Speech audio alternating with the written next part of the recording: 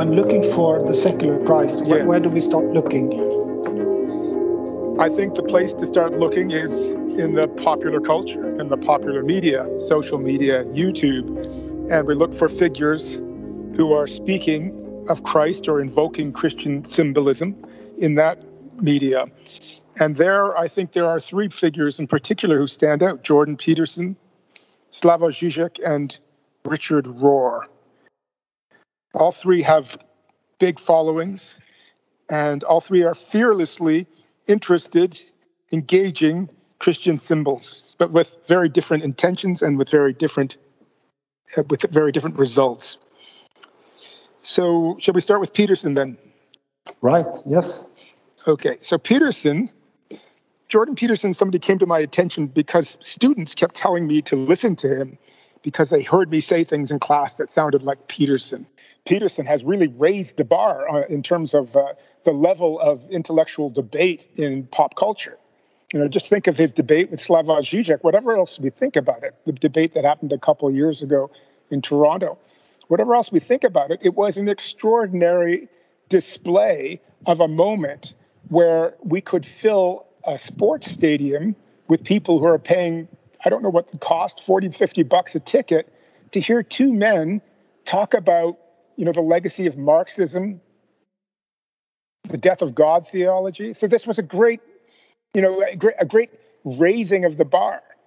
And so in that regard, I've only got positive things to say. Also, Peterson on instinctive religiosity, which is, I think, where he really got his start. He wrote a book called Maps of Meaning, I think.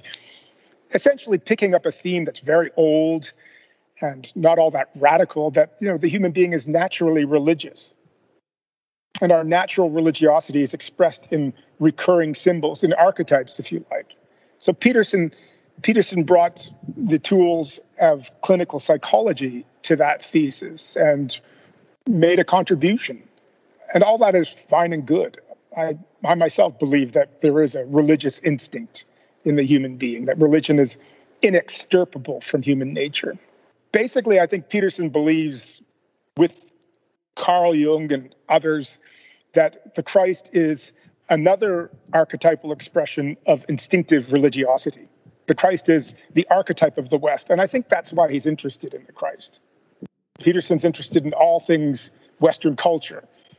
He's a defender of the colonial legacy of the West in a certain way, against all of its critics. And at the center of Western culture, he's correct, is the symbolism of the Christ. But his defense of this Christ is to explore it as an archetype. And I think this is fundamentally mistaken. Not because we are not allowed to think that way. We can think whatever we like. We don't all have to be Christians. But because to think of the Christ as an archetype is not to think of the Christ at all. It's a semantic error.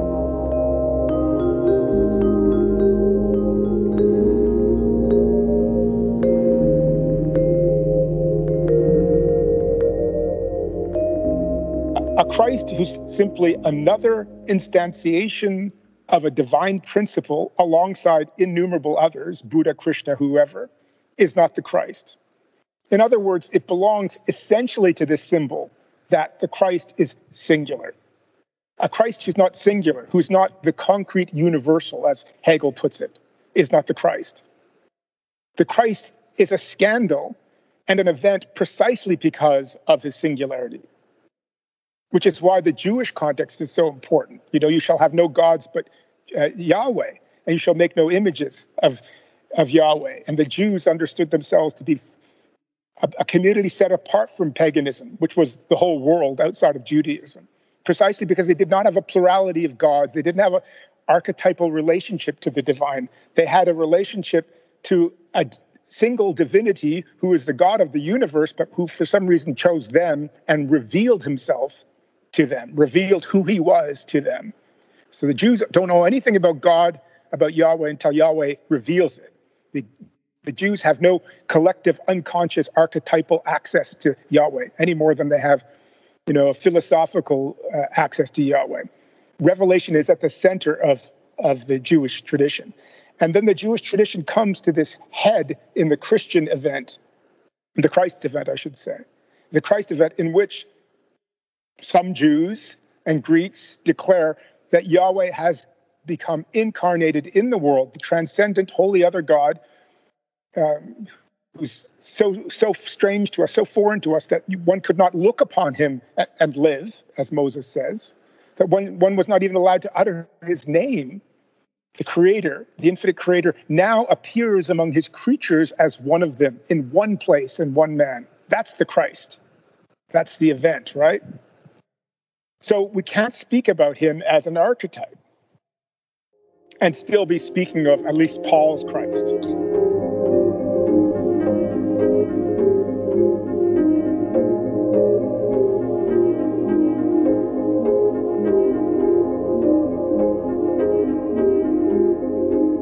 And staying a little bit with Peterson and Peterson as a guide for Christianity, or where he goes astray. I mean, could you speak a bit more? Because, I mean, he spent a lot of time with this. He did this whole Bible study on YouTube, where he goes through the Bible from the beginning, I believe, and sort of looks at the Bible in a sort of symbolical way.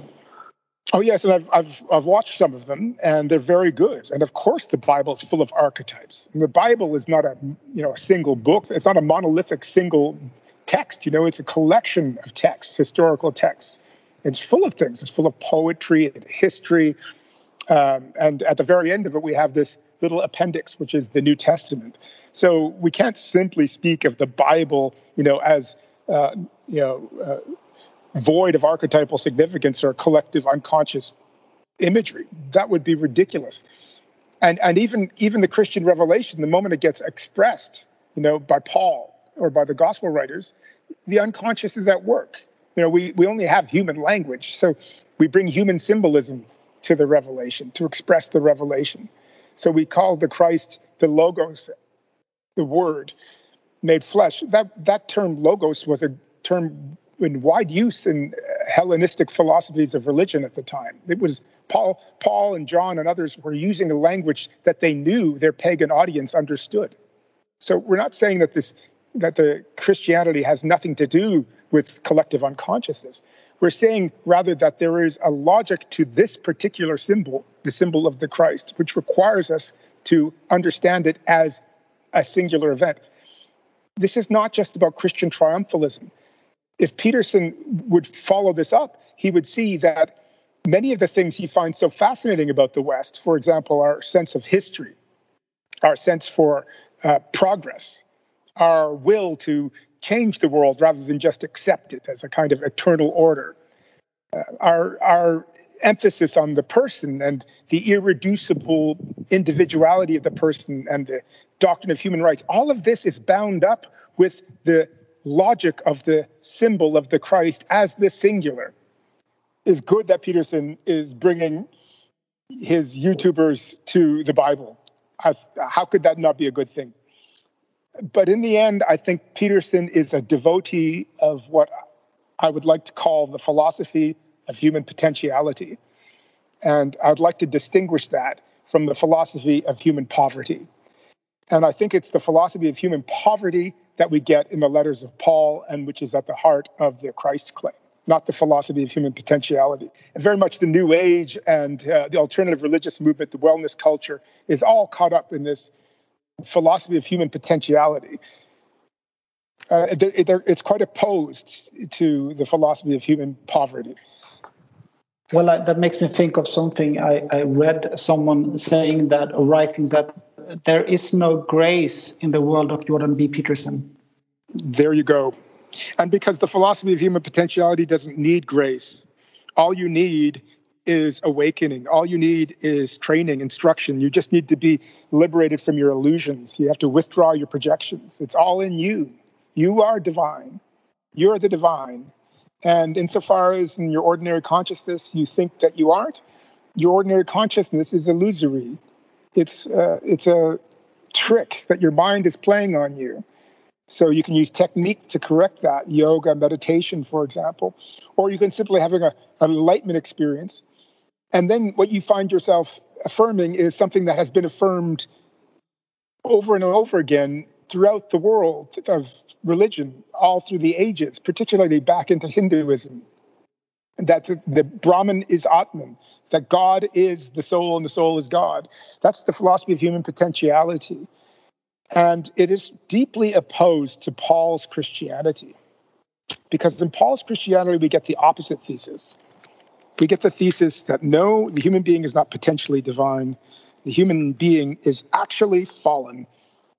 If the philosophy of the human potentiality says we have all that we need, we're essentially divine and all that's required is awakening, the philosophy of human poverty says the opposite. We do not and cannot of our own efforts reach divinity. We're fallen. What is needed is something like a divine intervention.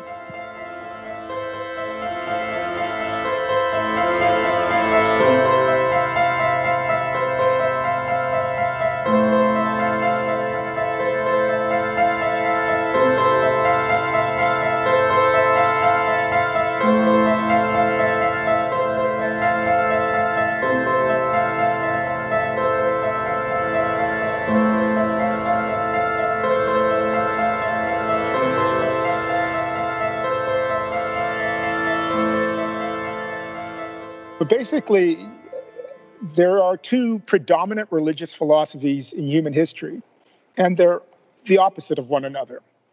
And these two philosophies don't map onto mainstream religions. Rather, they cut through all the religions.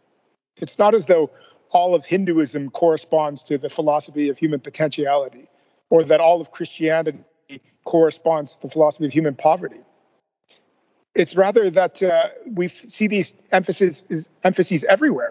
Certainly, there is a solid root to the philosophy of human potentiality in Hinduism, particularly in Vedanta.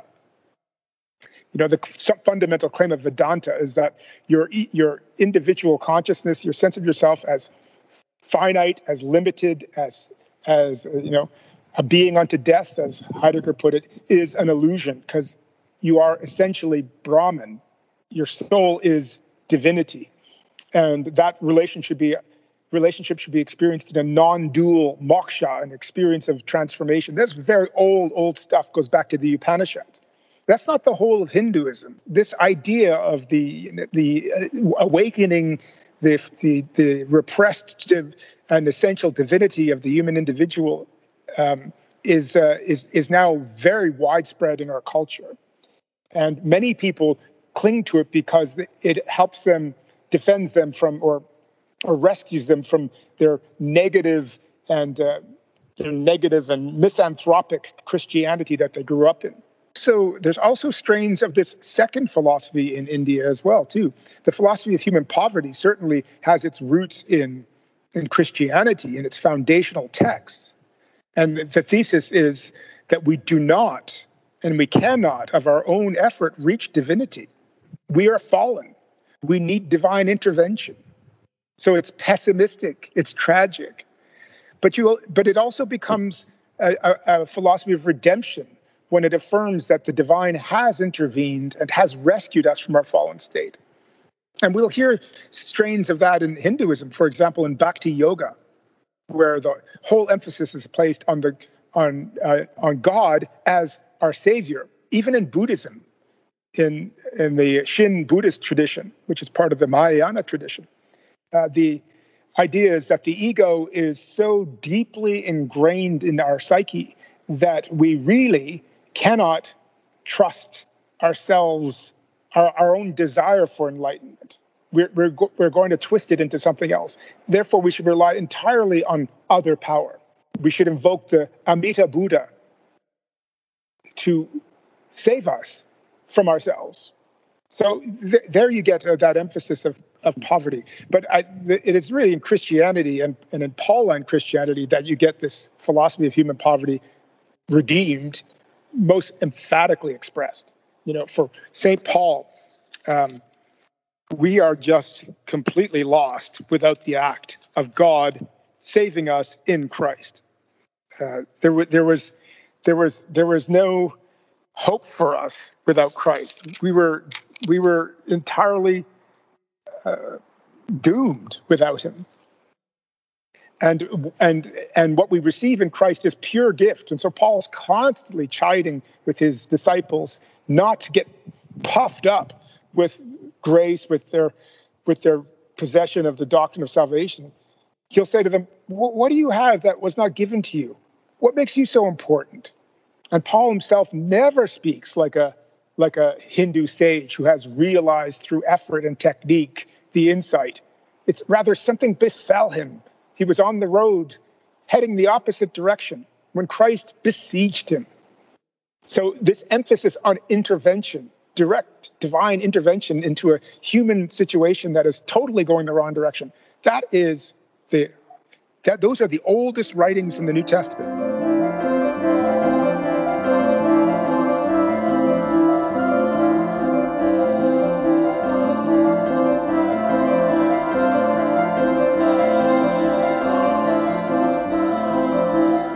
I'm just wondering about this sort of poverty versus the potential. Aren't they deeply linked? Are they to put against each other? Is it that clear cut as you're describing it now? Potential versus poverty. It is clear cut, and you're correct. There is a solution to the dichotomy, which is a non-dual relation between them. That poverty and potentiality are not two. And in fact, that's precisely what you get in authentic mystical Christianity. We are, without God, hopeless, doomed, and lost. As Luther says, what we call true is in fact false. What we call good is in fact evil. Luther doesn't believe in the instinctive religiosity of the human being, or if he was to say that there was something instinctively religious in the human being, it would be instinctively idolatrous, that what we call God is not God, or God appears to us in the opposite form, as the crucified carpenter on the Roman cross. But with this intervention, it's not something that remains external to us, of course. It's a mystical intervention. And this is also central to St. Paul. And this is where Richard Rohr picks up on the cosmic Christ out of Ephesians and Colossians, that the Christ event has altered human nature. And so the being that was once fallen and addicted to falsehood is now a redeemed being. Christ is now an immanent principle in human nature. So we're both, but nevertheless, the Christ is not a human potential. The Christ is a gift. Even if it's now an inalienable part of who we are. And Paul's clear that it's not simply those who hear the gospel who have been changed. It's everyone.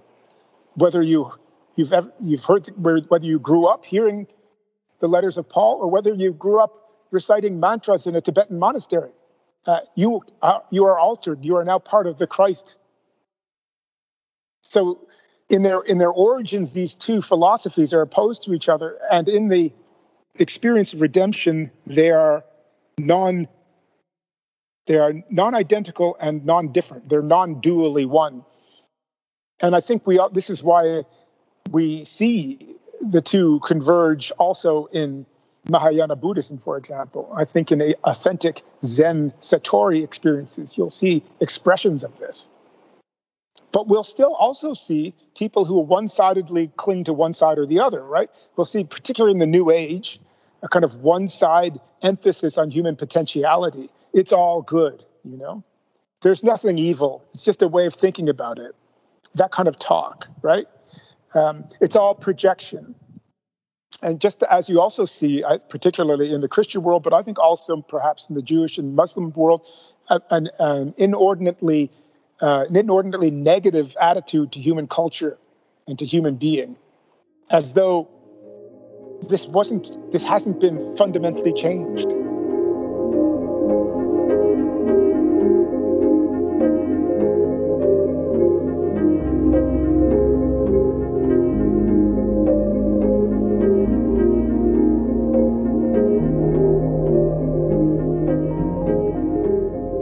And I'm not a Peterson scholar.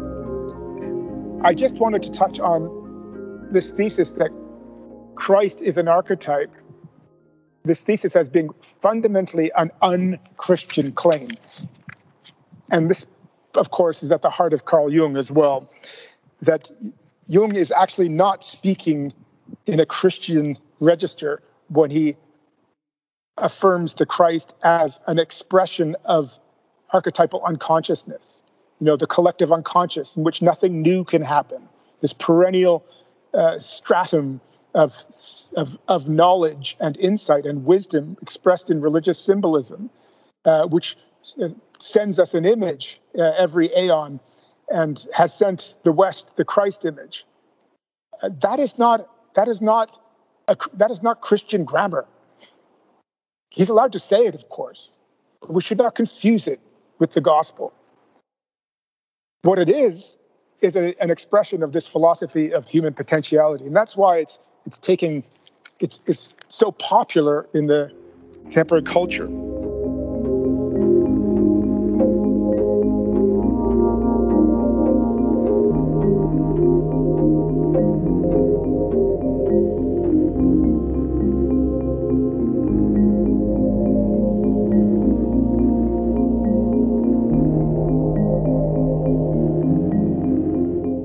I would never say there's no grace in the world of Jordan B. Peterson. Grace is everywhere and is always victorious. Grace is everywhere and it's always victorious. So it's in Jordan B. Peterson. It is no doubt what pulled him out of his depression. So we have to distinguish between what's actually happening. And now I speak, of course, as a Christian theologian, but that's how I'm always going to speak on this. What's actually happening and what is being represented in the language with which certain people speak about the religious, the psychological, and so on. Right? They're two different things. Well, I think that when the statement, there is no grace in the world of Jordan B. Peterson, it wouldn't be about him personally, but in the world that he describes as he speaks of and I mean, he has helped obviously many people to find back to some potential or a sense of uniqueness or sense of you can, take care of your life or you have a choice and such. He has done, I think, a tremendous work for many, many people there. But just the point of grace or the point of, bowing to something outside of the individual's potential seems to be, seems not to be spoken of in the same manner. Or maybe that's right. Maybe it's harder to write a book about it. He wrote this book, 12 Rules for Life, and then he wrote another book now that are more rules for your life, Well, and this is crucial because the philosophy of human potentiality looks for technique, right? Whereas the philosophy of redeemed poverty, because not just a philosophy of poverty, you could simply be tragic, and that's Zizek, by the way, human poverty without redemption, which is far closer to Christianity than you might expect.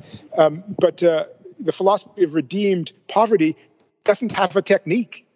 It doesn't have a rule.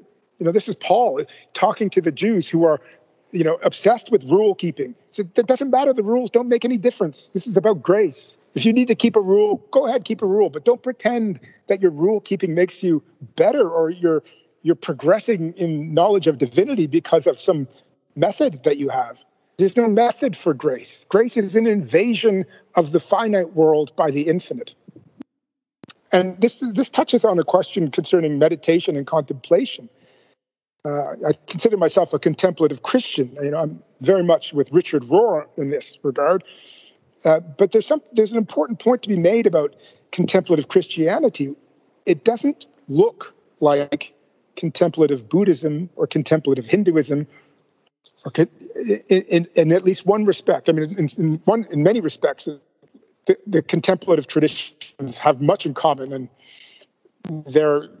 they belong together. But there's one thing about the contemplative Christian path which is quite unique, and that is that it is a path without technique. There's no method required. There's no special yoga needed. If yoga helps, do it. But if maybe walking in the woods is the place where you hear the voice of God. Or maybe you've got to go out and serve your community until you're exhausted and beat into the ground. It doesn't make any difference because we're not trying to alter our consciousness through method. We are rather trying to receive a gift that has already been given and is always active, which is the grace of Christ redeeming the world on the Roman cross.